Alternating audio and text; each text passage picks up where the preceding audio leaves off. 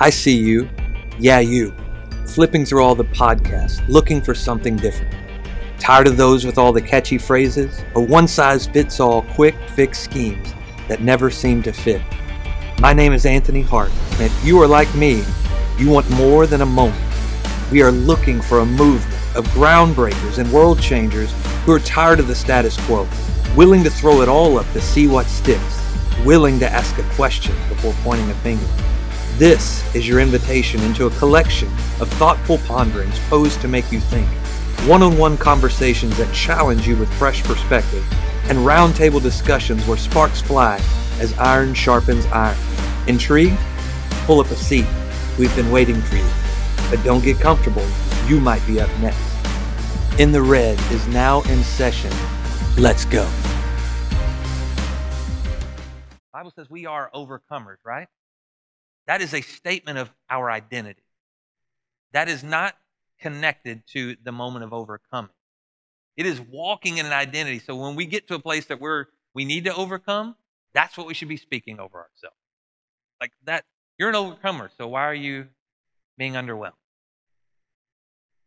The invitation is, no, keep walking. You will overcome this. You'll get through this. Maybe hard, maybe long, but that's the power of that. So we've been preaching, well, this is only the second week, although it's now 4 weeks. We go here and there. A sermon series that's really been in my heart called Altered Living, and connecting it back to the power of the altar in our life. And that's not necessarily this altar, or if you were ever in a little country church. Anybody been in a little country church? Maybe you got saved in one.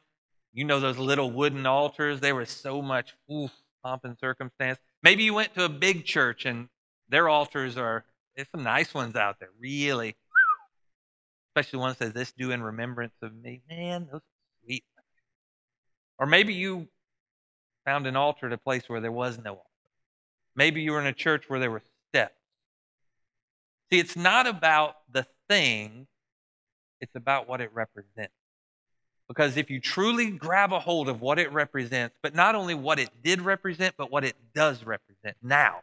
New Testament is only a deeper revelation of the Old Testament. Amen? It's not tearing anything down. It's not tearing anything apart. It is making it more real, more active for you to go and be. The Old Testament was for a group of people to be.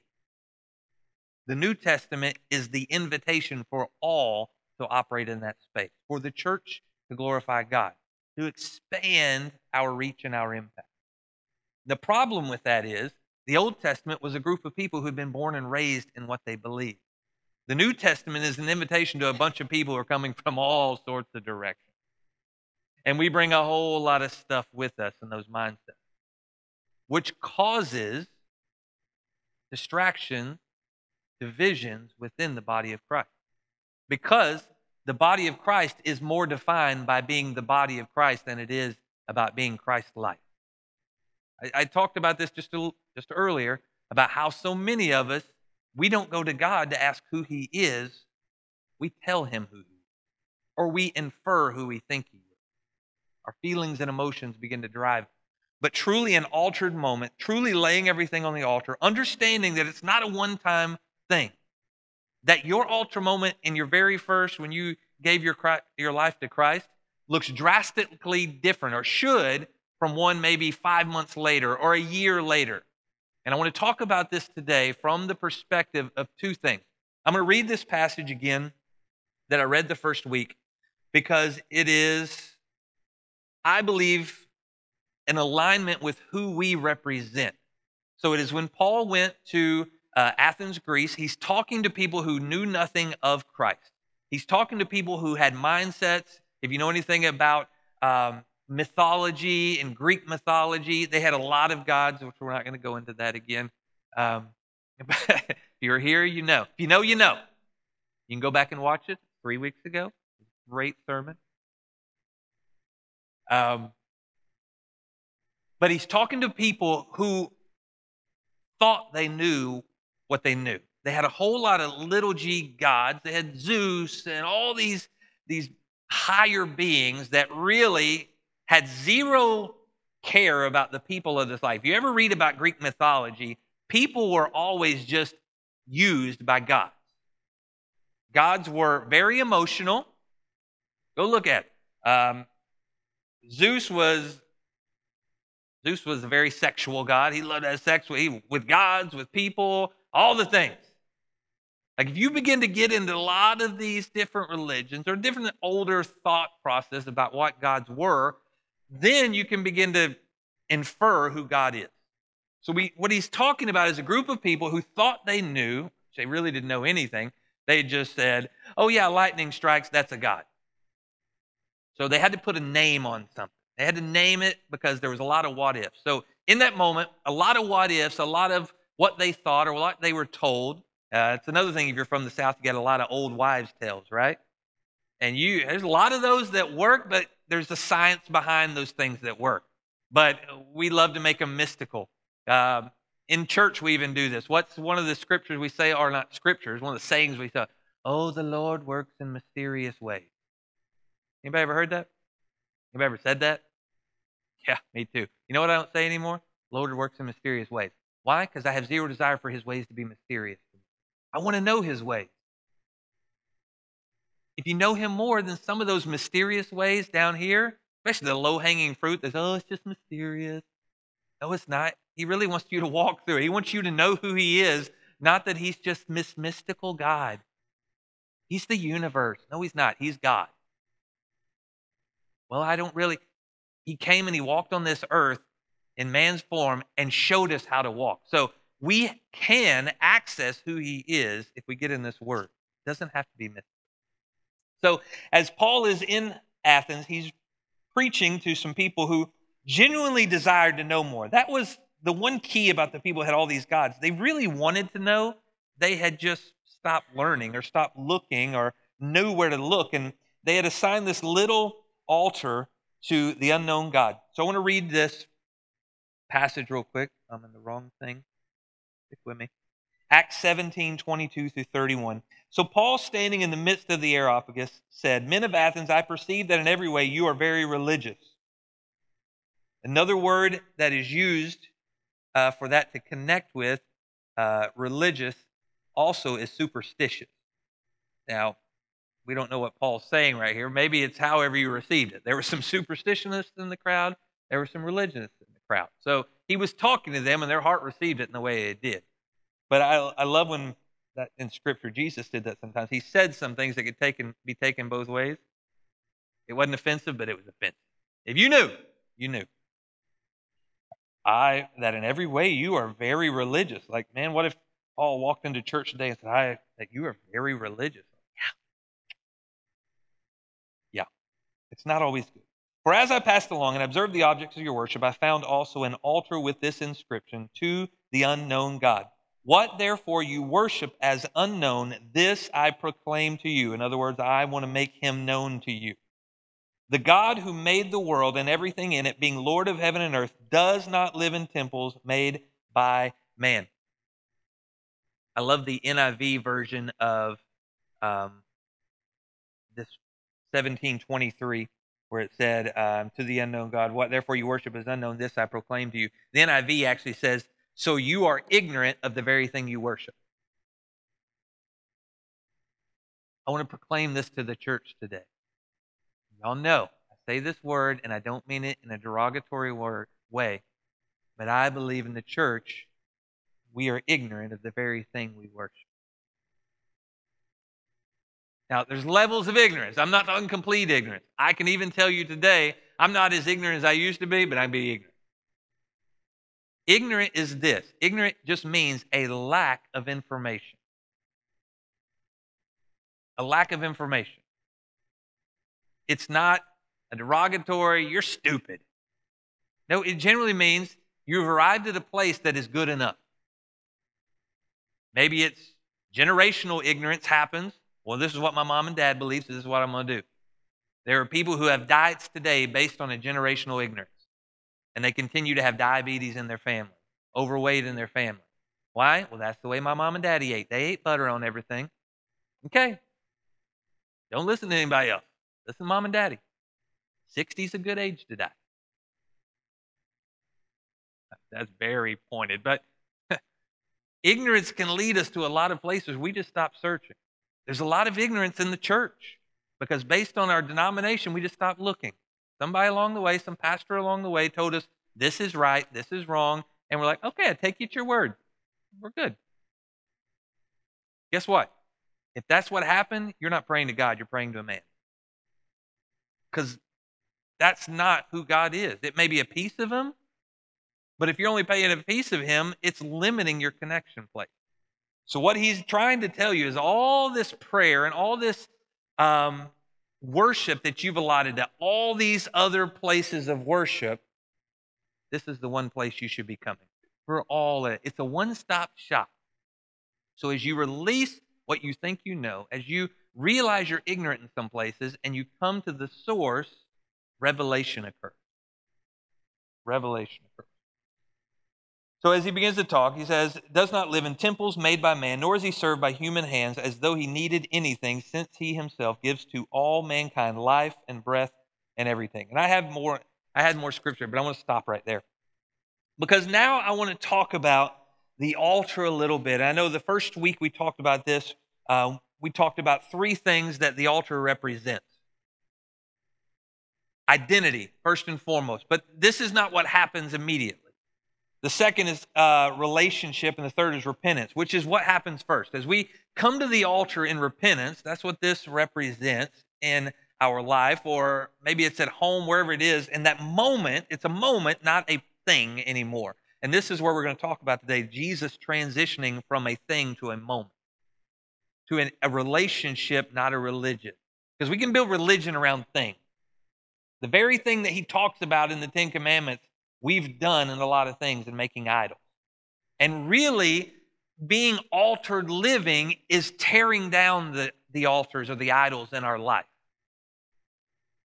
Even the religious ones. Even the superstitious ones. Even the natural. All that is getting to a place where we understand what Jesus came to do.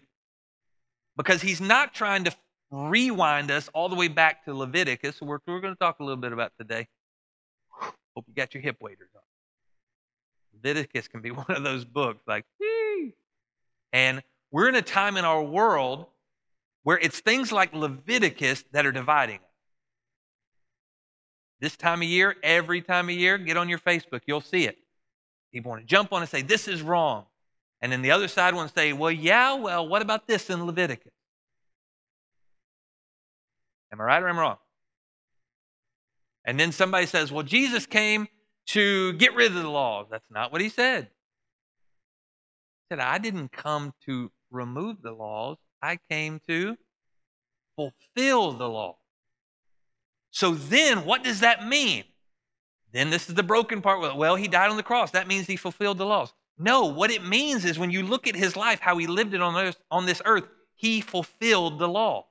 And then when he died on the cross, he fulfilled the need for sacrifice because his sacrifice would be all that ever mattered. However, that sacrifice doesn't matter if you don't accept it and you don't walk in the fulfillment of the law. What's the fulfillment of the law? If Jesus walked it out and he invited us to follow him, it wasn't stay 20 paces away from me. It was constantly getting closer because as you begin to walk this out, you'll begin to fulfill the law in areas of your life too. You'll begin to change the mindsets, the superstitious, the religious mindsets that you've been given, the ignorant moments. As you gain wisdom in who he is, it will change your walk. I want to title this sermon today, Altering Your Trajectory. So trajectory is this. The definition of trajectory is the path followed by a projectile flying or an object moving under the action of given forces. So at any point, an object that is in movement has a trajectory from A to B, and the trajectory is the path it's taking. So if something's on the ground and you roll it, you're the force that causes this thing to roll. If you throw it, you're the force that caused the trajectory to change. It's still going to the same place, but the forces put on it causes a different trajectory. Golf games today. Y'all know what I'm talking about. You can get up and get into the hole and par, and it be the ugliest par. Ed, am I right? How many ugly pars you had in your life? We're going to pray for him. In Jesus' name right now. We just announced the spirit of lying and deception. Hallelujah. You're out there playing golf, and I'm telling you, you can hit some good shots, and they not go near where, I've hit some beautiful shots, and it's like, why didn't that go where I wanted it to go? I've hit some bad shots, and like, it's in the hole. Just a few years ago when COVID was here, that was when they stopped taking the sticks out, right? And a lot of golf courses had this rule that if you hit the stick, it's in. Because they don't want people touching the hole and cross-contamination. Tooties. I'm off the green, and it's par 5, so I'm hitting my third shot. And I hit this thing very thin. Smoke it. It's going across the green, well into the water, and it hits the flag stick. And I'm like, eagle. My father-in-law said, yeah, right. Your trajectory matters, is what I want to talk to you about today. And the forces that you allow to dictate your trajectory matter. And you have to understand, before you met Jesus, you had a trajectory. You were going somewhere. I can show you where that is. Not the place we like to talk about, because we don't want anybody to go there. We want to focus on our path. We don't want to focus on the place of arrival. Right? There's a whole lot of people out there right now that are on a trajectory for a place. But we just want to look at their trajectory and say, ooh, that's a nice shot. They have a very good angle. Ooh, that's going to be good. We don't care where they're going to go, but we should. But we're told by the world out there, no, just look at their shot. A shot that pretty can't go to a place that ugly.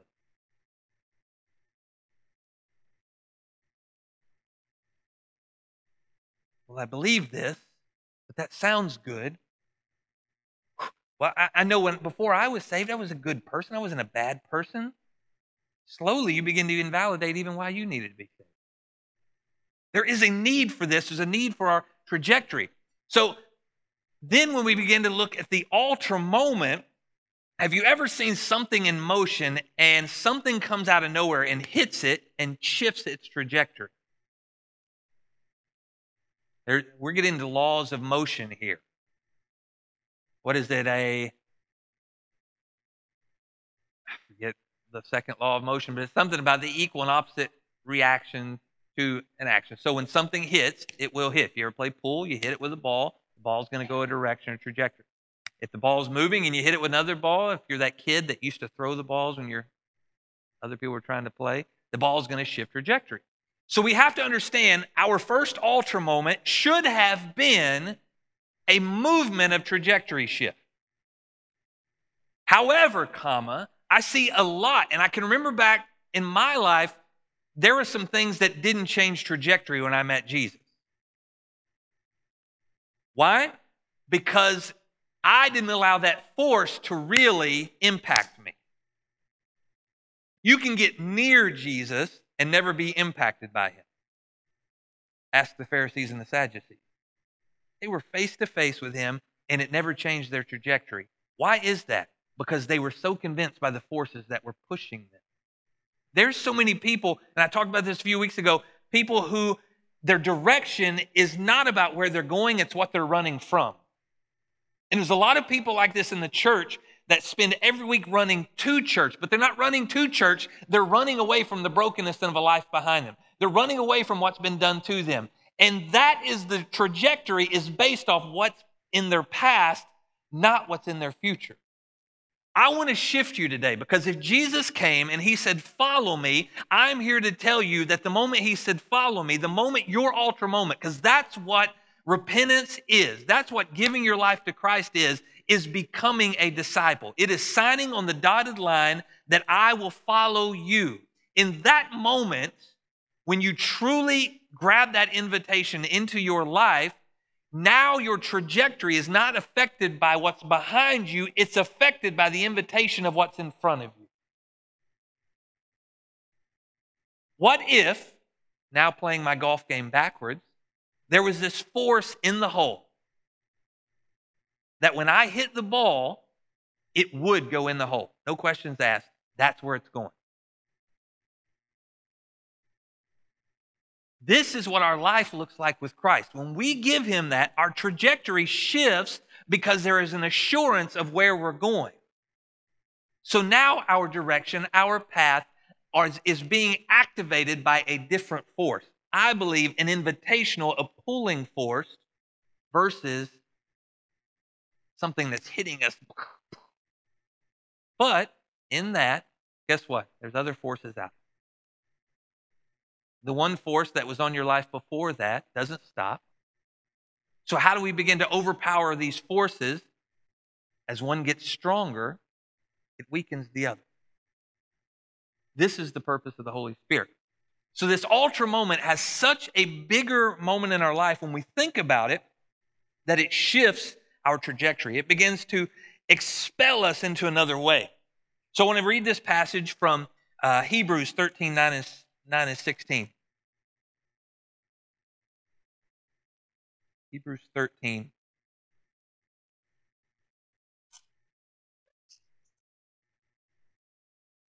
So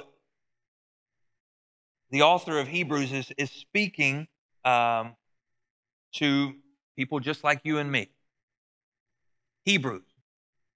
But they are people who have come into this belief, that have connected with, this is for the church people really, is what I'm trying to get to. Hebrews were church people, but they were connected with Gentiles who had received Jesus. There was the coming together of the church in this moment. This was not the Hebrew people that were off by themselves. This was Christian Hebrew. So he's really connecting to the heart of what this new covenant is, but that it's not a lie against the old covenant, but is a revitalization, a new revelation of what the old covenant was supposed to be and how it's now open to more than just their group of people. So as he's talking, he reveals something that's shifting from the altar and the tabernacle place to now what I believe is the place of the new altar for us. And it's not this, but we'll get to it. So 13, 9 through 16. It says, "Do not be led away by diverse and strange teachings, for it is good for the heart to be strengthened by grace, not by foods, which have not benefited those devoted to them. We have an altar from which those who serve the tent have no right to eat." So now we go back to Leviticus a little bit. The altars in the Old Testament were, is Scott in here? No. There we go. We're modern day Traegers. You get into Leviticus a little bit, you start looking about when they brought the sacrifices in, they would leave them cooking for overnight, and then the priest would take and eat of some of those sacrifices. That was the food that was decked to them. You had to get to the different ones. But the altar was a place where you brought your sacrifices to, and some of that became ceremonial food for those who were the priest of that time, Aaron and his lineage. So in this moment, he's connecting with them as Jews and saying there's something different about this altar. Is now, because right here as you begin to see this, he's going to begin to, I don't want to use the word attack, but hold accountable to those who are still connected to this old mindset, this old pre-Messiah Jewish belief, the activation of who Jesus was, because they're still holding on to the way it was done before Jesus came to example it for them. So, have no right to eat. For the bodies of those animals whose blood is brought into the holy places by the high priest's sacrifice for sin are burned outside the camp. So Jesus also suffered outside the gate in order to sanctify the people through his own blood. So right here we see a connection piece of the altar, the New Testament altar. And the New Testament altar is the cross. That's right. Now, what happens is from the cross moment till now, we've made other altars. Instead of realizing the power of the one altar that was ever needed. It's not a new one. This is a representation of, because it's a moment of sacrifice on our own, a moment of submission to who God is calling us to be, a moment of laying down ourselves. But the power really happened at the cross. And I began to invest some time in looking at the Old Testament when they had the altars that they would do the sacrifices on. The altars of the Old Testament were not a pretty sight. Go back and read some Leviticus when he tells them how to do the sacrifices of those days. So if you came in and you had to give a sacrifice, before you ever entered into the city, at the gate of the city, you would slit the throat of the animal. And then you would bring that animal into the city and they would do some work on it. Priests that day were as much a surgeon as anything. Taxidermist, all the things, right? Because all of the animal didn't go on the altar. When you get down to all the animals, the insides of it went on the altar for the most part, but the skin, the head, all those stuff would be taken outside and thrown on wood outside of the city. Why is that? I began to think about that. So if you think about that, what it's really inviting is saying the outside exterior is not what I want the inside. I want the pure inside that's not been affected by life, that's not been affected by anything else. Take that out, what you see, what you value, because that's generally what we see and value, right? The outside, the exterior. You see that cow, ooh, look at those horns and all the things. He said, no, I don't want that. I want what you can't see. I want the nourishment. You don't eat the skin. You don't eat the head. You eat the nourishment. I want the valuable piece. And I believe this is a declaration about you today. The valuable part of you is not the outside exterior, what you see, what other people validate in you. The value lies on the inside of you, spiritually, because that's the created being that God made, and He wants that begin to work its way on the outside. So in this moment, they're talking to the Hebrews, and what he's saying is, really, the priests who feel like they've got it all together on the outside cannot come and partake of the new altar because they won't give me their inside. Does that make sense? Those who were convinced on who they were, according to the word, the priests that were still living by the old covenant, had zero need for Jesus and the altar. To them, the cross didn't represent an altar, it represented an ending of a zealot. A crazy man proclaiming he's God. So they would never go bow at that altar. They would never go sacrifice at that altar. They're still going back to the old places, doing the old things, because they feel like they've got it figured out. But this is the invitation to something bigger. It's the invitation into a new relationship. Therefore, let us go to him outside the camp and bear the reproach. In other words, we have to go out where he was slaughtered, on the cross, on the altar. So now our altar doesn't lie inside of the camp where we're comfortable and secure. It lies out in that place because there was shame and reproach that was left there. It's not pretty because you need to leave your ugly things there. You need to allow, as Paul said, to die daily. In 1 Corinthians, I believe it's 5:13, 5:31, something like that. But he said, we are called to die daily. That doesn't mean we live in this place of shame and guilt. That's what we've made that to believe, lead us to believe, like, oh, I just got to walk around in my ashes and sackcloth, and I got to be ashamed of what I've become. No, it doesn't. But it means if you've got something today that you haven't died to yesterday, today is the day of death. Whatever you held on to, you thought had value today, you need to let go of, today's the day. And I want to connect you to that. Because this word came out as I begin to look at the Old Testament sacrifices, the Old Testament altars in Leviticus. If you read through Leviticus 1 through 7, 8, it talks a lot about these offerings. And every year, as we shared a few weeks ago, the offering or the sacrifice originated in, we see Abraham do it, but there's no definitive moment of giving a sacrifice until the children of Israel are about to leave slavery in Egypt. And the last plague, he tells them to go sacrifice the first sheep, the newborn sheep, put that blood upon the door, and when the death angel comes, he'll pass over your house and not take your child.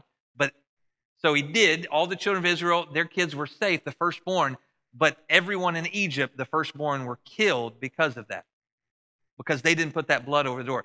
And then he said, remember this. So give this sacrifice every year. So it based a religious moment of connection to God, that every year now you would give this sacrifice in response to a promise of fulfillment. But, however, when you get into Leviticus, there's several different offerings that are given. There's the grain offering, the guilt offering, the sin offering, the peace offering. There's different offerings. But a word that popped out as I begin to look at the guilt and the sin offering was, I'll read chapter 4, verse 1 or 2. It says, speak to the people of Israel, saying, if anyone sins unintentionally in any of the Lord's commandments about things not to be done, and does any one of them, if it is the anointed priest who sins, and it goes on, the sins of the priest, the congregation, it goes leader, and then it goes any one of the common people. And it all connects back to this place of sinning unintentionally. That word comes up every time. Why? Because an intentional sin would be met with what? Depending on what the sin was, death. If you intentionally murdered somebody, guess what? The intentional punishment is death. As intentional as you did it, you'll be rewarded as intentional. So that word unintentionally stood out to me, because when you begin to think about the Ten Commandments, like, thou shalt not commit adultery. I had to process that. How do I unintentionally commit adultery? We won't go down that road, because that could take us to a lot of different places. Theft, murder, unintentionally. Why that word? What does it mean? And then I really begin to invest, okay, what does that mean to us now? So then I begin to look at Paul, and he's talking to these Athenians and the things that they had done. But guess what? Without knowledge and wisdom, there's so many things that we've done unintentionally. The sins of your life before you met Jesus, whether you know it or not, were unintentional, because you didn't know what was right and what was wrong. That's the beauty of a relationship, of an altered moment in our life. As we become aware of what's right and what's wrong, we are invited to submit, to sacrifice something right there, to say, now that I am aware of this, I refuse to continue to do this intentionally.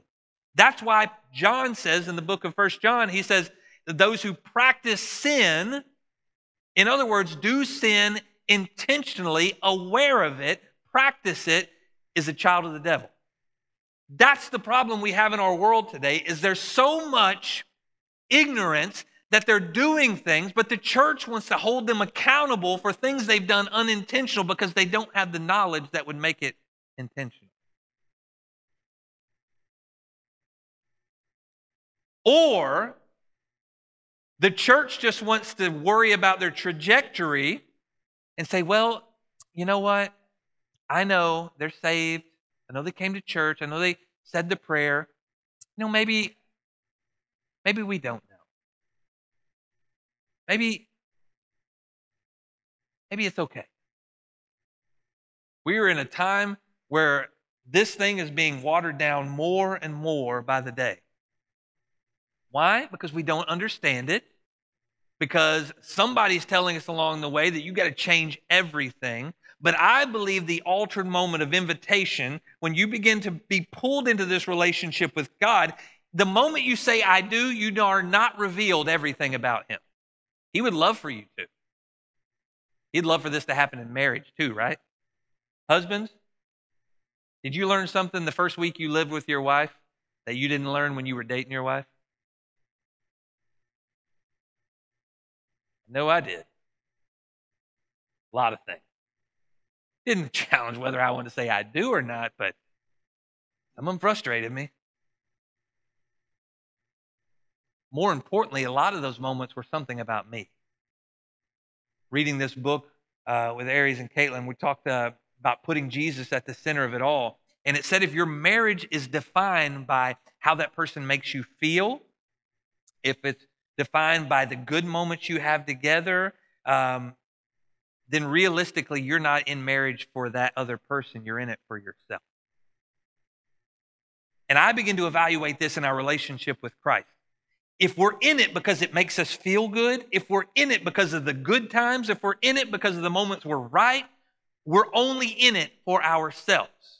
We're not in it for Him. I can assure you, on my journey through this book, on my journey in this relationship, He's put me in places where I had to say, God, you're right. Why? And then He let me muddle my way through it sometimes. But there was an accountability that come the moment that I became aware of it. And my intentionality had to shift. Otherwise, my sacrifice was not worth it. This is the problem that we have to address and connect with.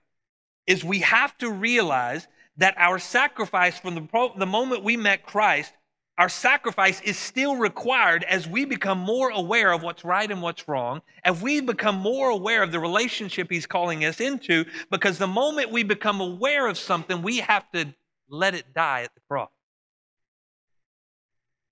But the moment you leave it at the cross, you don't pick it up and carry it with you like a big letter A. That's, if you've never read the Scarlet Letter, the adulteress had to wear that letter A around the camp. We end up being like that. But as I begin to think about this cross and the forces that compel us or push us, we're going to finish this up with another science lesson. We've talked about physics. But if you have magnets, opposites attract. Same polarities push away. And as I was looking at the cross, what I began to see is a plus sign. And before I met Jesus, my life was a huge negative sign. So what was the cross to me? Invitation. See, we've made this moment in the church that it's not. The Holy Spirit, even though you don't have Him on the inside of you, is drawing you to this place, this altar of change. He will open your eyes. It's supposed to happen through the church, but the church is removing ourselves from the equation because we don't want to be around people who are different than us. If you don't think like me, I don't want to spend time with you. I can't love you if you don't think like me. I want to be around all those people. I'm not offended by them anymore. I used to be. I'm offended by your sin, but I just see you doing unintentional things. But in my life, what I realized was that positive and my negative, as I was drawn to it, the moment I got to it, something happened in me in the things I submitted to Him and laid down at the cross. Now those negatives became positives, and what happened? Pushed away. This is what Jesus came to do. He came to die on the cross, and He didn't just stay on the cross for everybody to see. Let's all go. We're going to a trip to Jerusalem. For some reason, the body of Christ is still hanging on that cross, and we get to go see Him. I don't know how it is. It hasn't aged a year. That's not how it works. The body didn't stay there. It was gone. We don't know what happened to the body. Yeah, we do. Jesus did a whole other thing that nobody else has ever done. That whole body was re-sanctified, and He began to walk in a new anointing. That's the call to the church, is we're supposed to go to this altar to release the things that we don't want, our wounds, our death places, the things that have killed us, the things that have held us back, release them, and in that moment we leave them there. We're ejected away from that. It does not mean because we don't go boom like Jesus did, we kind of get a little bit. Because there's still some of those negative things holding us back, right? Which limits our testimony of who He is. So in those moments of release, as we begin to release more and more of the negative things in our life, the positive begins to push us away and put us in a trajectory towards glory. And the more we let go, because if you got a bunch of negative, your trajectory is kind of low. But the more you let go, that trajectory begins to shift a little bit. Get a little air in you. Something shifts in your life, and people begin to take note. So I want to challenge you today. What's your trajectory look like? Because over the next couple of weeks, we're going to talk about, well, next week we got Father's Day, but one of these works right in with Father's Day. We're going to go back to the Old Testament, and I want to encounter some altered moments through some stories of people in the Bible and watch from their perspective how that altar was impactful in their life. One of the things you're going to find is at the altar moment, so many of these people made a declaration about who God was because of what they'd experienced. A lot of the names we use for God today, a lot of the names we sing, come in those altar moments because it was a revelation of who God was. In order to grasp truly who God is, you got to lay yourself down. You want to really know God, you got to go out in without any preconceived notions. Because you can't be convicted if you're already convinced. I want to challenge you. Can you begin to live a life that demonstrates what this word says instead of just talking about it? This is the moment that the church truly begins to change atmospheres we walk into because of the altered moments in our life, because of the things we've laid down.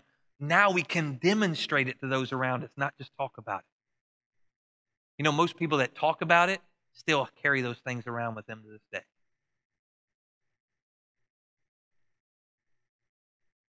You walk into their home and they got the heads on their walls. Why? Because they're still tied to it. Are you really ready to just take that stuff that used to have value to you, the stuff that you're running away from, all of that, take it outside the city gates and hang it on the cross where it's supposed to be? Really release those things so that you can begin to walk in a new anointing in your life.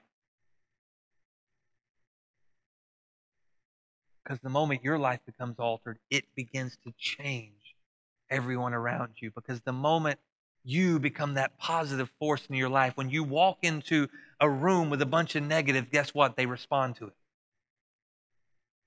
The moment a light walks into a dark room, guess what? The darkness responds to it.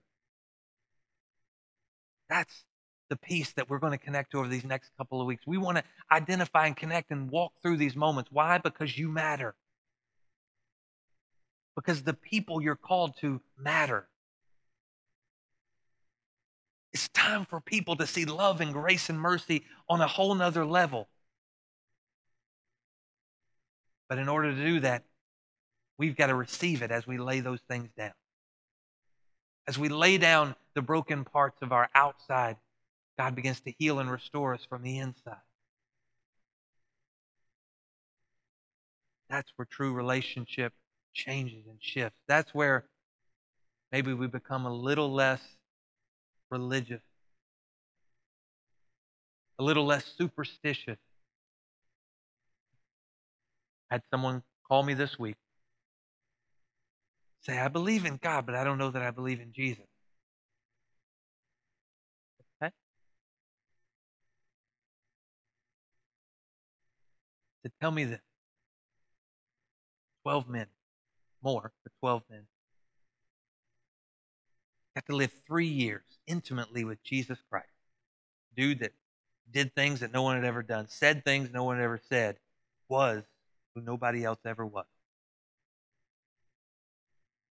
And then the one closest to him, Peter, was one of the 3, when the road got tough and Jesus was about to be killed, the one who should have known him better than anyone, the one that said, "You're the Son of God," cusses people out and runs away.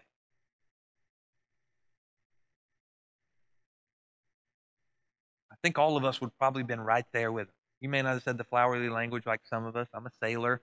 I know some words. Pray for me.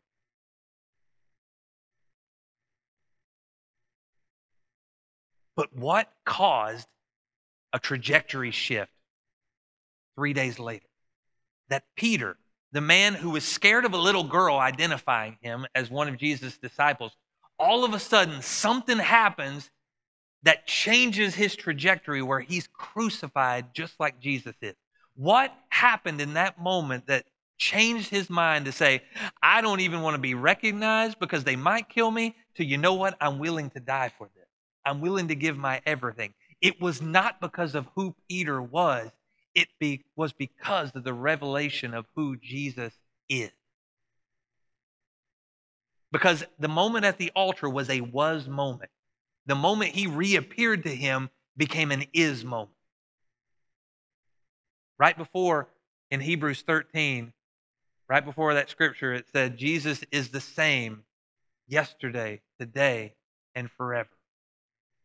Told that person, I said, in that moment of revelation when he appeared to them, every one of those men were willing now to die for something because it was so real to them. This is our invitation today. I'm not lining shooting squads up outside, but I can tell you in other countries it happens. There are people that are so bought in and connected to that altar moment that it changed their trajectory forever, and they didn't care what they had to go through in order to glorify his name. I want to challenge you today. Did your trajectory change the moment you said, I do? Was it slightly altered? Or did you keep doing, saying, being the same things you were before? Maybe you had a slight shift. Maybe this is the season of a bigger shift. As you get further away of what you want, who he calls you to be. Jesus never healed anybody, never met with a broken person that he didn't finish the statement with, go and sin no more. The invitation to be better, to grow. See, I thought about Zacchaeus today. Jesus had to get him alone for him to repent for unintentionally taking people's money. You're like, well, he knew he was taking people's money. But there's something that happened when he got in the space of the altar. Through conversation with Jesus, he became aware of it. And he fulfilled what the Old Testament said. If you've wronged somebody, if you've taken money from them, restore it to them. But not only did he restore it to them, it says he gave them over what he had taken. That's the shift in your life when you truly encounter the altar of Jesus Christ. It's not about good enough anymore. It's not about knowing just enough. It is about every breath that I take, every beat in my chest to get closer to him so that I can be a difference maker in the world around me. I didn't spend my time over the last week and a half and the next 2 weeks yelling at people that don't think like me. No. I want to be there for those people. I never want to close the door that somebody can't come to me and say, I want to know him a little bit more. Then let's walk that out. And wherever you're at today on your journey, there's always room for another step. Father, we thank you today for the constant invitation, the constant desire from you for us to grow. Father, I pray for the hearts of people today, that our heart would break like yours does for those who are hurting and lost. That our desire would to be to give them love, grace, and mercy, not to have them stuck where they're at, not to validate where they're at, but to invite them into a relationship with you. All the while realizing that their journey, their trajectory will not look like ours because they didn't start in the same place we did. Father, let our desire not to be to connect them and have them start what we did, but to connect them to you.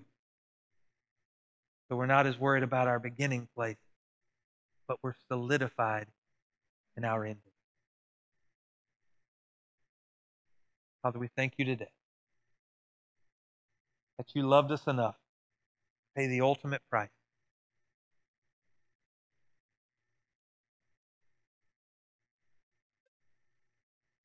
Open our ears and our hearts to receive that in a new way.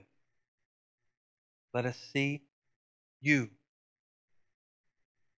in a moment that will affect our trajectory. In Jesus' name we pray. Amen. Let's go.